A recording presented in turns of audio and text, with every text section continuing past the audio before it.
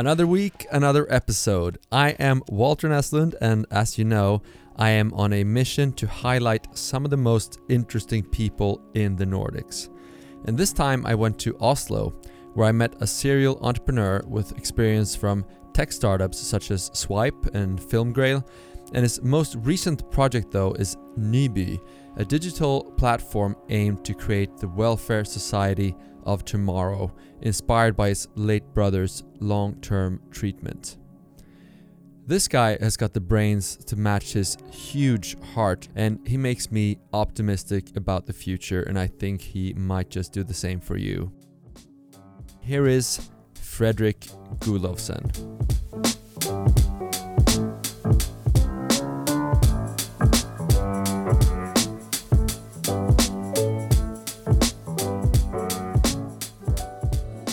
Okay, now that we have some coffee, should we get going? Yeah, absolutely.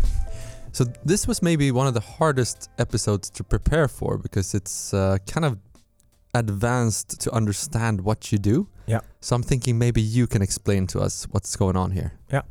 We're a tech startup and we create digital platforms like everyone do these days. But we do this with a very special niche market. We do it together with local governments and municipalities. So we have partnered up with a number of Norwegian municipalities at first to create a new type digital platform, basically to enable what we call next generation welfare society. And why we do it is because we now have an aging population that drives the need for care. And you can basically now tap into any newspaper across Europe and you can tap into the debate on the care crisis due to the aging population. It has a lot of increased need for care. And at the same time, we see that more and more people are getting unemployed and so on, right? So you have two different huge societal challenges. But it's kind of as two different debates, because on one side we debate how can we tackle the care crisis with the aging population, and it almost seems like a problem that we live longer lives. And on the other side we ask ourselves kind of what should we humans do when the robots take over all our jobs, right? And we see that loneliness becomes a bigger and bigger problem and so on, right? So it's kind of a huge paradox in the societies across Europe. At one side we have too few hands, and on the other side we have too many. So what we have done together with these municipalities is to learn from sharing economy and from digital platforms. Because if it's one thing the digital platforms has been really, really great at, it is exactly to connect a variety of individual needs with a variety of individual resources on a completely different scalable level. Right, so you're the Airbnb for care. Yeah, and public services basically. Yeah. You could say, but we're not like a marketplace like Airbnb, because Airbnb is a disruptive force, disrupting existing structures. But we have done completely opposite, because we have partnered with the existing institutions. Because in Scandinavia especially, we have fantastic institutional trust, and we've built maybe the best welfare states in the world with our institutions. So we have, instead of trying to disrupt the existing institutions, we have partnered with them, and then we have made a software, which is a software as a service tool for municipalities in order them to enable and give them that same kind of power of platforms. Right. So the problem we have is then, as you say, it's not that we don't have enough people to take care of the older aging population. But it's about the problem we have is about organizing that. Yeah. And that's what you do. Yeah. Because it's same kind of like Airbnb, to use that parallel. What they did was to solve a consistent need for a place to stay overnight. But they solved it with a new type of service that you could stay at home with people. So through that they unlocked lots of idle resources.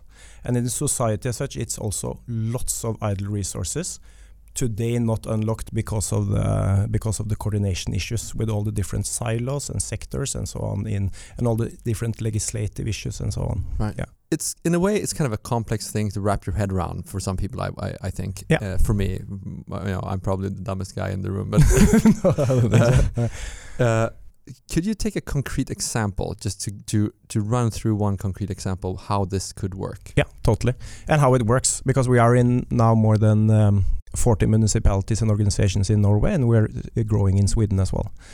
So a typical use case is a home care nurse, today visiting more than 10 to 15 patients per day, typically. And she finds that it's lots of tasks she's already doing, which can be done by other people, for instance, follow to doctor, or things that would be really smart to do in order to increase the quality of the services. For instance, get help for practical stuff, or be followed around in the city to buy stuff and stuff like this. Stuff that increase life quality, but also makes the patient able to stay longer at home and prevent her from more expensive care alternatives such as care homes. So she finds herself kind of flooded with lots of tasks. Some of them she has to do herself, others can't be done because of the tight time schedule. And then Nyby is a tool to effectively mobilize available and new resources for those tasks that can be done by other people than the nurse herself. So, and those resources can be within the same organization, the care unit, or it can be in among collaborating partners, such as it could be unemployment office, where they are searching all the time for meaningful tasks to do to help people in, or same with immigration offices, and also just citizens that can be qualified for different tasks, and then the nurse puts out the different needs, and then it goes directly to those qualified already for the different tasks. Right, and that word you said there, qualified, that's a big part of your platform, right? Yeah, that's a super important part. Yeah. Otherwise, we could just have made there are numerous platforms like Nextdoor and Peerby and so on and so forth, or you could use Facebook or Blocket Essay or Finn.no or whatever, just to put out needs on the marketplace. And it could be volunteered or it could be paid, but then you don't have the trust part, right? And then we have been growing. Of course, Airbnb is based on stars and trust by crowd, but for these kind of services, you don't want to put your grandma on eBay, right? Right.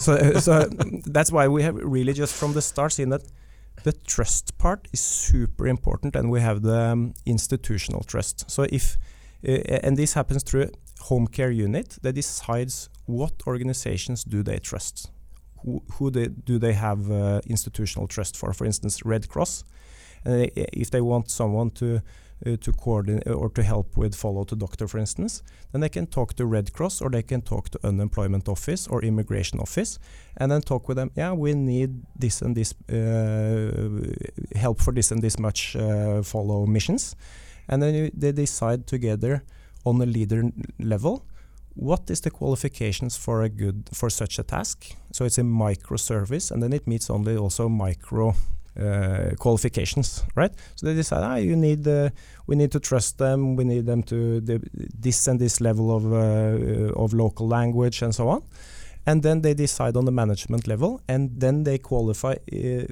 their own members, and then on the healthcare side they qualify who can ask for the service. So this way you have the same institutional trust as today, but it enables self-organizing. Right. So when I first started reading up on this and I realized I was going to meet you, I was super excited, because this is like my favorite topic. How do we make society more efficient, and how do we use resources better? Because in a way, sometimes it's not about getting more resources. It's about just optimizing. Yeah. And you said to me, "That's all good, Walter. I'm so happy you like efficiency, but this is also about changing, values and that kind of thing," which intrigued me. What do you mean? What did you mean by that? This is cool. Just to take the efficiency part first. Typically today, if two organizations should collaborate on something, on a service like this, for instance, a follow to doctor, or even just replacement staff if someone are ill, right? Then typically you have the need, and then you have to talk to a boss.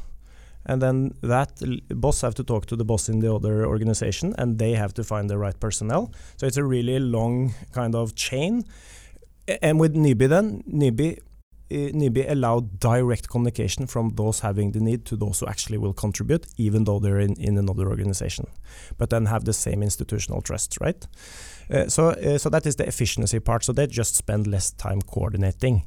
But the great thing happens when low transaction cost, which is then the fact when you can have secure connections with a very low transaction cost. That low transaction cost enables lots of new type of services and lots of resources that today are unutilized to be utilized. And that is what we have seen with Airbnb and with the long tail in Amazon and so on, that low transaction cost unlocks the long tail. Right. Both the long tail of needs and the long tail of resources. Yeah, and that's exactly what we need. Yeah. It's it's fascinating. I'm just so happy you come to Sweden with us. Yeah, well, thank you. Looking forward to seeing you in Stockholm. And going to Sweden has been amazing, actually, because we have had in Norway. It has been we have had lots of support for this project. We have been invited to so many conferences speaking about this, and all actually we're in 40 municipalities and organizations now. All except the 2 first have approached us, which has been fantastic in the public sector. I would never have believed it. No. But also in Sweden, it seems even more mature. It's larger local governments. It is more tech-savvy leadership. And probably also sense of urgency is higher because we're kind of soaked in oil in Norway. Exactly. Yeah. You're our rich brother. Yeah. We definitely need this in Sweden. And I spoke actually to one of the founders of Dr.se, and he also talked about how they utilize not doctors as the first person you meet, but a nurse. So they kind of make sure you get to the quote unquote cheapest resource first, and then kind of get guided in the right direction. Whereas some others, you go straight to a doctor, and the doctors get used, and that's a really expensive resource and a scarce one. Yeah. But just that kind of making sure we use the resources we have better, it's important. But he also told me the size of the market. And I had to ask him twice because I didn't. He told me it was something along the lines of $70 billion in Sweden alone. Yeah. It's a huge market that we're paying for with tax money. Yeah. So I mean, just the impact that something like this, even if you just change a few percent, is huge. Yeah, and that's working with healthcare. Even just the kind of small value microservices, but with that volume, it is even in a small country like Norway, the total market is extremely huge. Yeah. Right. So so that's your business. So, but what about you? How did you come up with this idea? I've been. I think it's several paths to it, but I've been doing tech startups for more than 10 years, and also I have political science. So I think that has been very important because this is not just it's not just to make a marketplace for this. You really have to dig into, and that is what we have done that no one else has done so far, is to really understand the different juridical landscapes, really understand the different incentives in the different parts of the government structure and all the complexity, and to make that simple, right? So I think political science has been important, and also to understand their language. But most important, definitely, is I've had also had a little brother that became ill and was really ill for more than 10 years, and now he doesn't live anymore.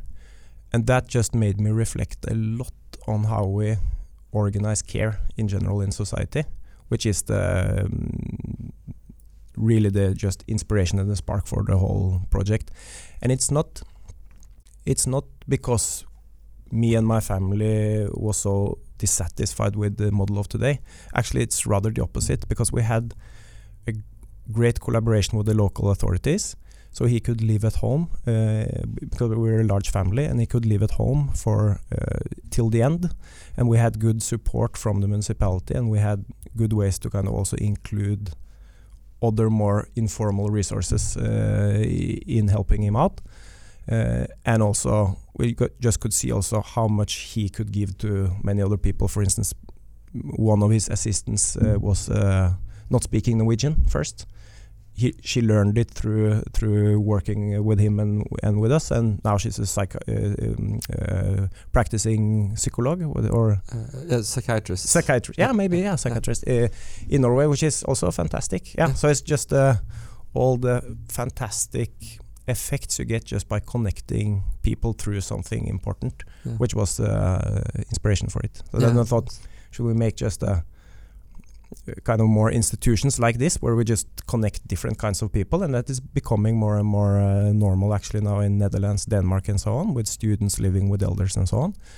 But then I thought we could scale it and do it all over Europe instead through digital platforms. Yeah, so this is exactly what we did in our small villages, but now we just try to make it at scale. Yeah, and that is also what we kind of a metaphor for what we do with our partners is that we combine the best from the traditional village with the best from the welfare state. And that is best from traditional village. What's that? It's you know who needs help for what and who can do what. And you can talk to each other directly instead of talking through a bureaucracy and all this, right? And you have a frame of trust. Right. And then best from public services and welfare state is that you have a third party deciding who can ask for what kind of services through decision and based on their needs, and you have a third party deciding who can contribute with what kind of services through qualification. So it's kind of combining those two. Yeah, then the name makes a lot of sense. Yeah. It's my nephew, 10 years old, found the name. Yeah. Okay, so what have been the hardest parts of getting this to work, do you think? I think at first I thought really because I started with this idea in 2015, and then first I spent time on trying to kill the idea. Is it legislative stuff, ideological stuff, or other reasons why it shouldn't be possible? So I really tried to kill the idea, but I wasn't able. It's a good way also starting something to really try to kill it. It makes it more robust if it's and before you're too much in love with it. It's important.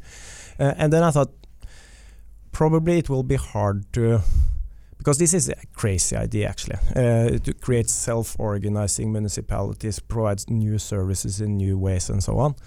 And I thought probably I had to pitch this to 30 municipalities and maybe one was crazy enough. But still I believed so much in the future that this is the direction to go. So I thought, I probably will pursue it anyway. But then I just started with one municipality. That's where I grew up. And they totally loved it. And then I went to completely other kind of municipalities where I live now in a part of Oslo. And they also totally love it. So 2 out of 2 are based on a really ugly PowerPoint. And I didn't know what kind of product to create. And they were able to prepay R&D contracts before we had a spec on what to create, which was fantastic validation. And then when I started scrambling team, and we now we're a team of 14, but at that time a smaller team.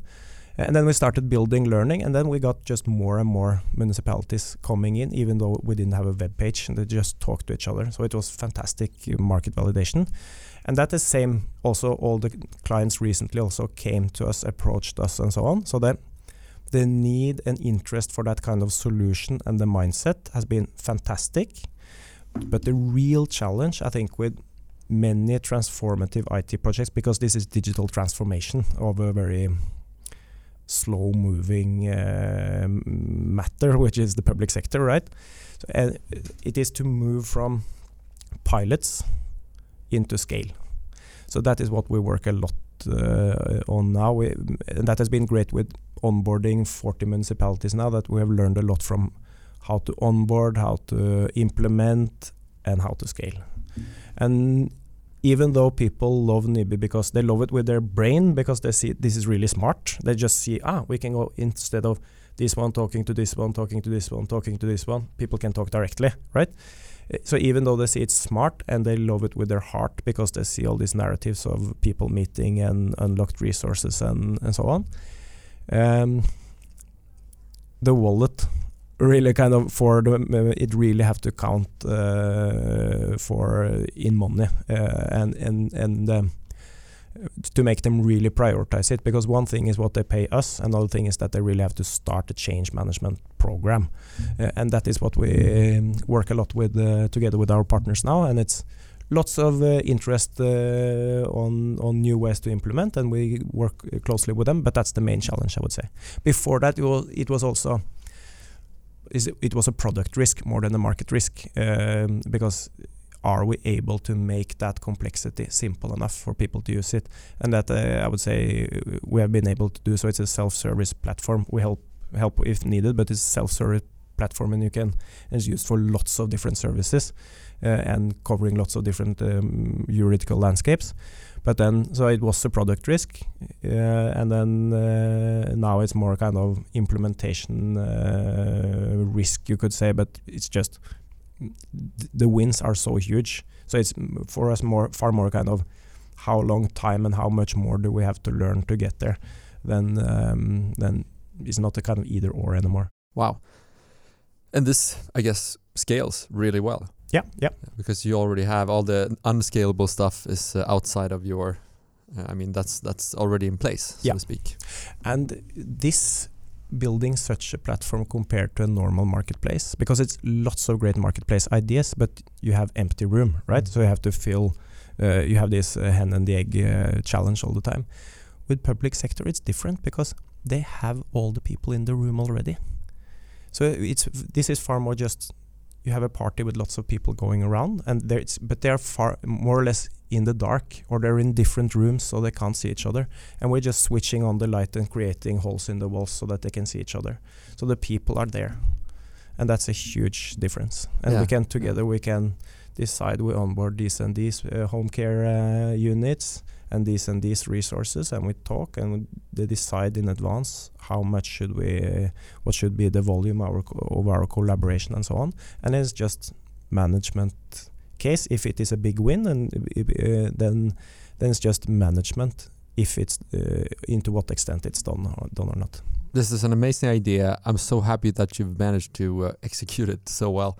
But you also have a lot of experience from startups and entrepreneurship in general. What would be, if you have like three pieces of advice for people who are entrepreneurs, what would those three be?